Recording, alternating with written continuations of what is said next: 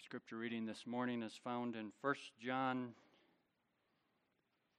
chapter 1. We begin at chapter 1. We'll read through chapter 2, verse 2. And our text is found in those first two verses of 1 John chapter 2.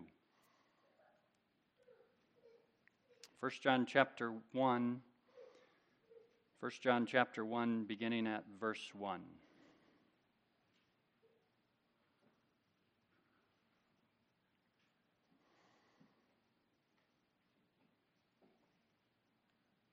Notice the reference in the first chapter also to the fellowship that we have with one another and with God the Father. We celebrate that fellowship this morning in the sacrament of the Lord's Supper.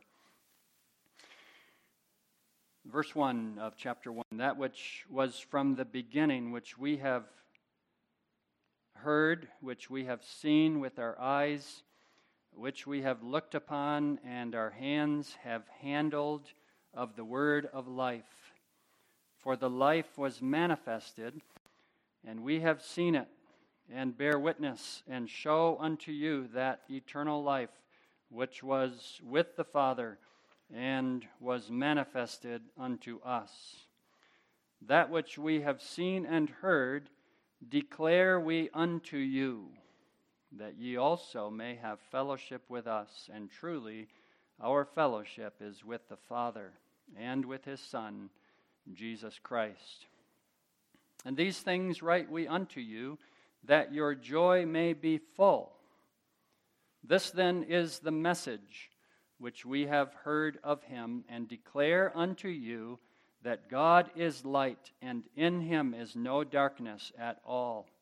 If we say that we have fellowship with him, and walk in darkness, we lie, and do not the truth. But if we walk in the light, as he is in the light, we have fellowship one with another, and the blood of Jesus Christ, his Son, cleanseth us from all sin. If we say that we have no sin, we deceive ourselves, and the truth is not in us. If we confess our sins, he is faithful and just to forgive us our sins and to cleanse us from all unrighteousness. If we say that we have not sinned, we make him a liar, and his word is not in us. And now the words of our text. My little children, these things write I unto you, that ye sin not. And if any man sin, we have an advocate with the Father, Jesus Christ, the righteous. And he is the propitiation for our sins, and not for ours only, but also for the sins of the whole world. That far we read in God's holy inspired word. May God bless that word to our hearts. Beloved congregation in our Lord Jesus Christ,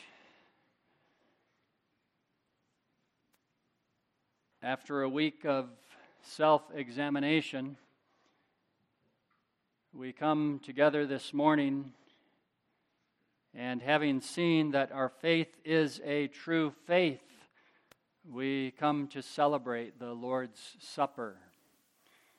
That faith that is a true faith will see that we are yet sinners. That faith that is a true faith will acknowledge that we have manifested pride and selfishness. True faith will acknowledge that we have sinned in thought and word and deed. True faith will understand that in ourselves we deserve to be cast out of God's presence. But true faith will also see that God has provided an advocate for us. True faith will see that God has given His only begotten Son to be that perfect sacrifice that has taken all the wrath that you and I deserve. That's what we celebrate in the Lord's Supper this morning. The text speaks of that glorious truth of the gospel when it declares, "We have an advocate with the Father, Jesus Christ, the righteous." That's what we celebrate when we partake of the supper. We have one who has brought us into fellowship with God the Father, who is the propitiation for our sins. Let's take the text under that theme and our advocate with the Father. Let's note in the first place the great need that is ours, taken from the phrase in the text, "if any man sin." Secondly, the only advocate. We have an advocate with the Father, and then the solid comfort that is ours as God's people. Beloved, your great need and my great need is due to the fact that we are sinners. It's due to the misery of sin. The text addresses that reality of sin when it says, "if any man sin." Sin is not just a little inconvenience. It's not just something that gets in the way once in a while. It's not just like a little scratch that we can put a Band-Aid over and ignore. But sin is like that aggressive cancer that attacks the whole body, that if it is left unchecked, will give and bring about certain death. When you go to the doctor and he announces to you that you have such a cancer, you immediately know that's something that has to be reckoned with. You cannot simply ignore it. You and I must reckon with the cancer of sin.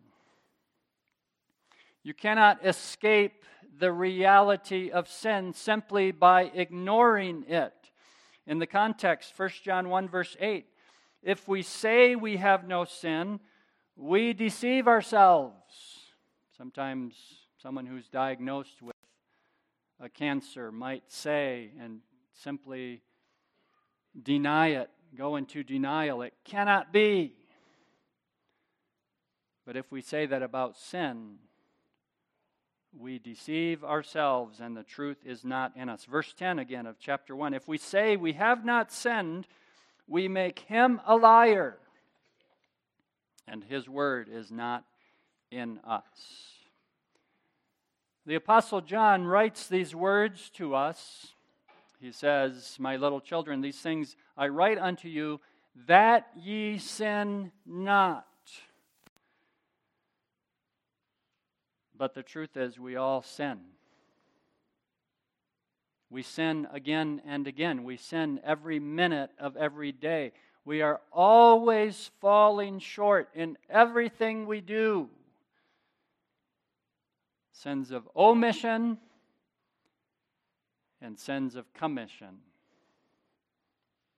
That's why the apostle says, "And if any man sin."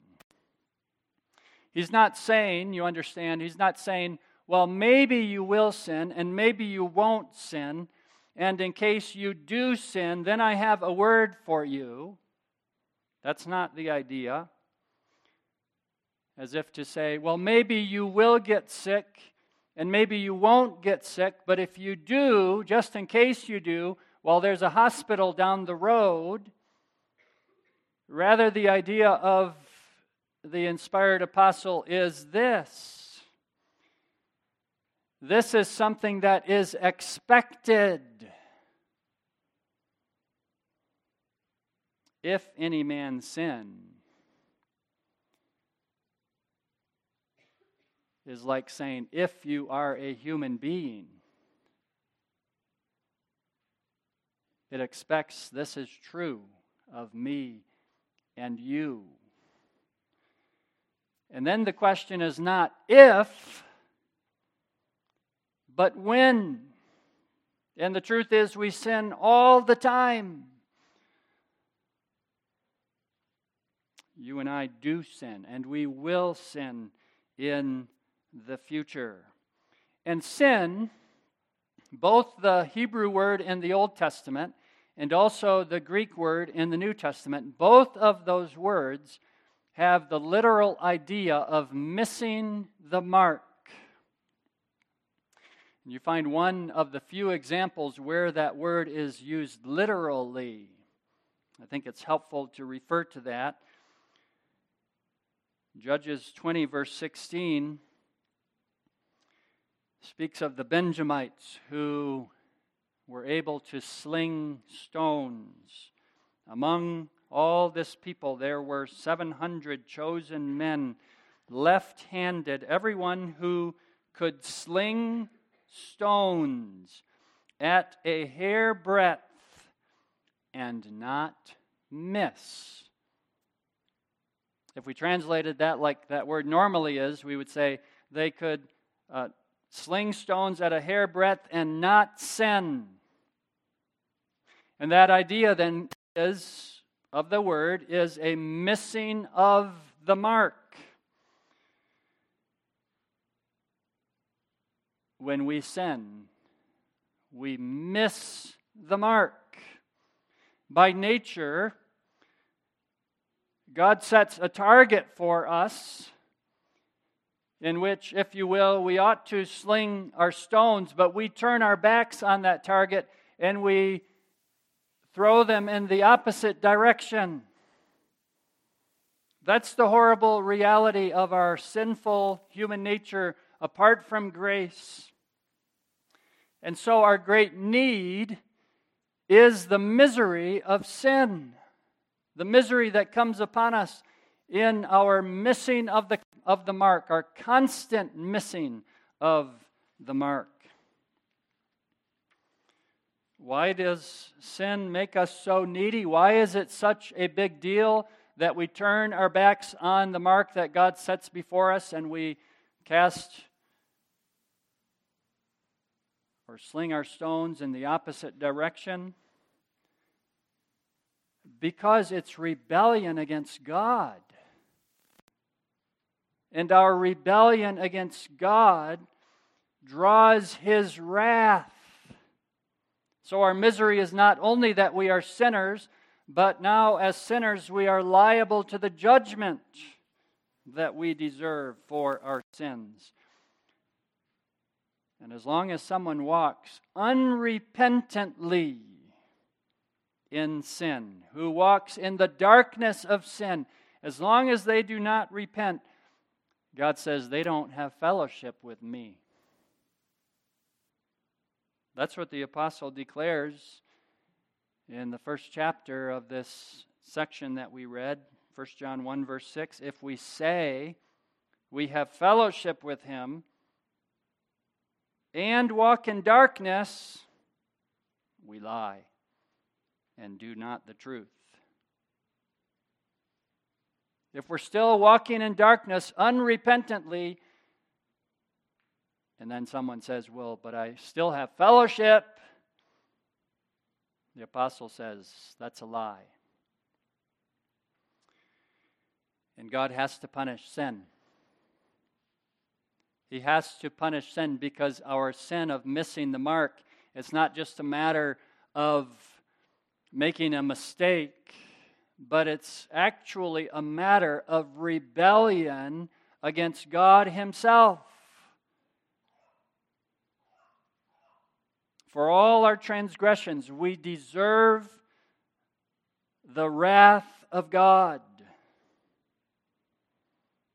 We deserve the torments of hell. Hell today, if you go to many churches today, hell, it seems, is they count it to be an outdated concept. And that idea of hell, they say, well, that's just meant to keep people in terror. Well, that happens in the church world. And in the world at large, people try to escape the reality of hell in their consciences. They don't want to think about hell in their consciences. They will make up little cartoons about hell or whatever to try to make it seem like a silly concept. But for all that, trying to suppress the idea in their own consciences, making fun of the concept of hell, for all that, the reality remains. And all their denials do not get rid of the reality of the wrath of God that will be poured out on the wicked. God's justice has to be satisfied for our rebellion against Him. So that if any man sins and he is left to himself, that's what he must experience, the torments of hell, the fires that never burn out and are never quenched, the worm that never dies but continually eats at the flesh, the place of weeping and gnashing of teeth. That's what we deserve by nature. But thanks be to God, beloved, if any man sin, we have an advocate with the Father, Jesus Christ the righteous. What does an advocate do? Literally, the idea of an advocate is someone who is called to the side of. When you need help from someone, you call them to your side. In those days when the apostle wrote, an advocate was one who you called to your side to help you in the court of law by arguing your case, because you yourself were not qualified to argue your case. Jesus is our advocate with the Father. He comes to our aid. He comes to our side, as it were, and He appears in the court of the Father to argue our case.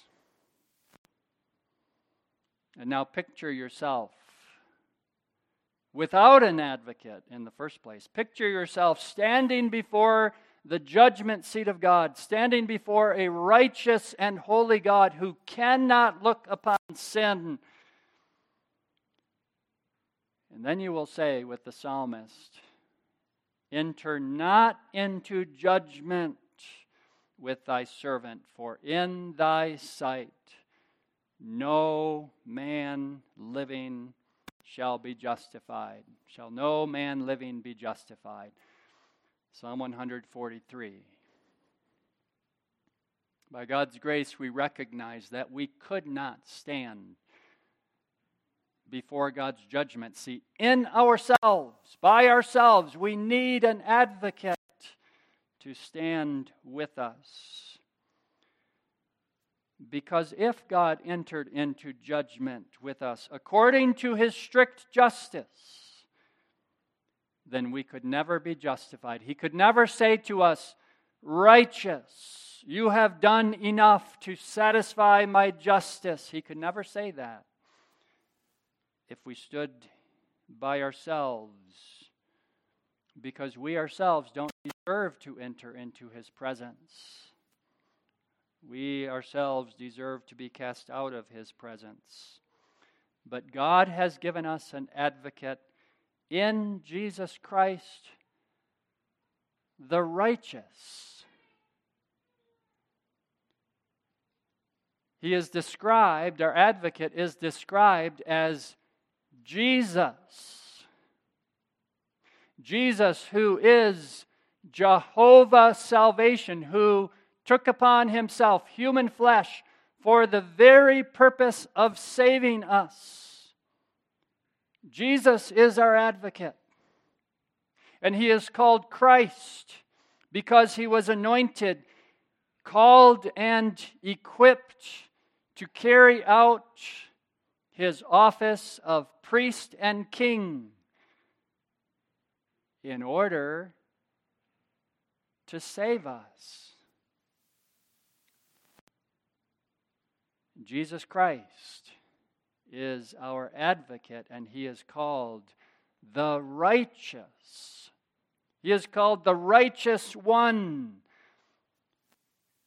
So that you understand, when he appears as our advocate, he doesn't appear before his Father, before that bar of God's justice, and argue and say to his Father, now look at the righteousness that my people have in themselves. He doesn't argue that way. But he argues on the basis of his own righteousness. Jesus Christ, the righteous one, argues and he points at his own perfect righteousness and says to God the Father, these are my precious people, purchased with my blood, and they deserve all the blessings of salvation because of what I have done for them. That's what Jesus argues as our advocate before the Father.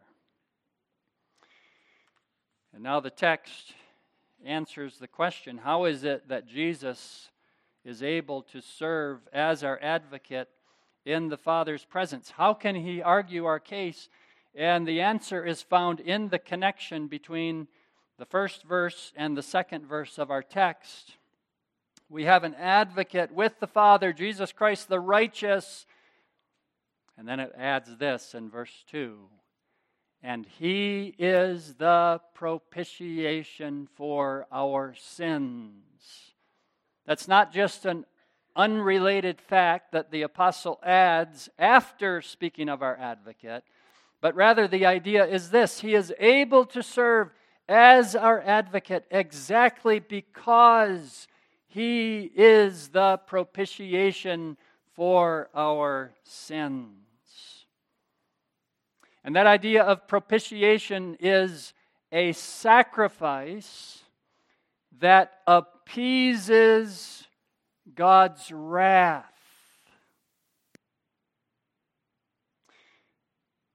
A sacrifice. How can a sacrifice, the sacrifice of Jesus Christ, appease God's wrath? Because it satisfies his justice. He has made a full and perfect satisfaction for our sins. When God poured out that cup of wrath upon Jesus Christ, he poured out that wrath that you and I deserved upon Jesus Christ on the cross. And when the very last drop of that cup of wrath was poured out, Jesus would say, "It is finished." God's justice has been satisfied on the cross. And there's a great comfort, beloved. There's a great comfort, not because that propitiation applies to every man, woman, and child in the world. Some people take that thought from the second part of verse 2. It says, and not for ours only. The first part is, he is a propitiation for our sins, and not for ours only, but also for the sins of the whole world.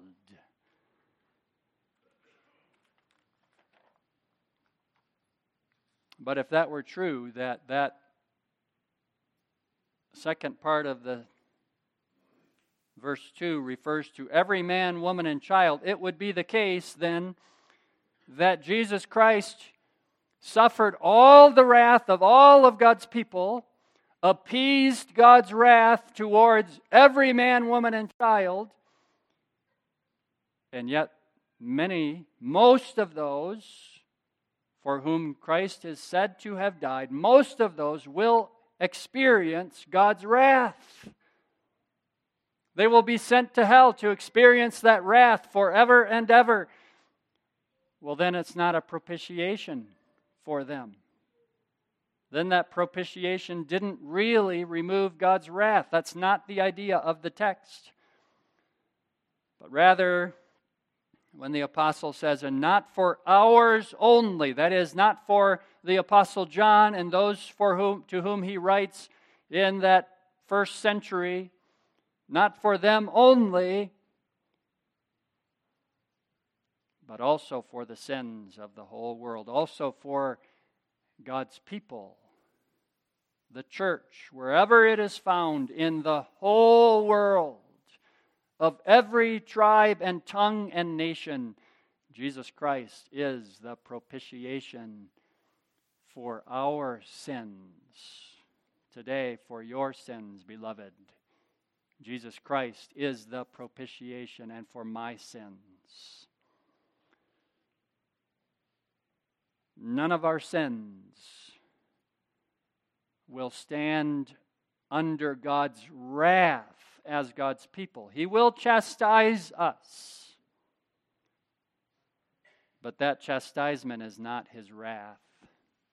That chastisement is His love that draws us back again to Himself. The wrath has already been poured out. His wrath is appeased. And now we stand before Him as righteous in Jesus Christ. Though we sin, if any man sin, and we all do, though we sin in thought, word, and deed, though we do even come this morning, not as perfect saints, yet we have an advocate with the Father, Jesus Christ, the righteous. And He is the propitiation for our sins. That's what we celebrate in the Lord's Supper. And if that is your confession,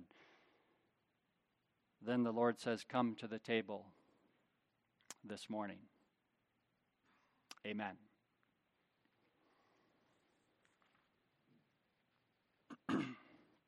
Let's turn in the back of our Psalters at this time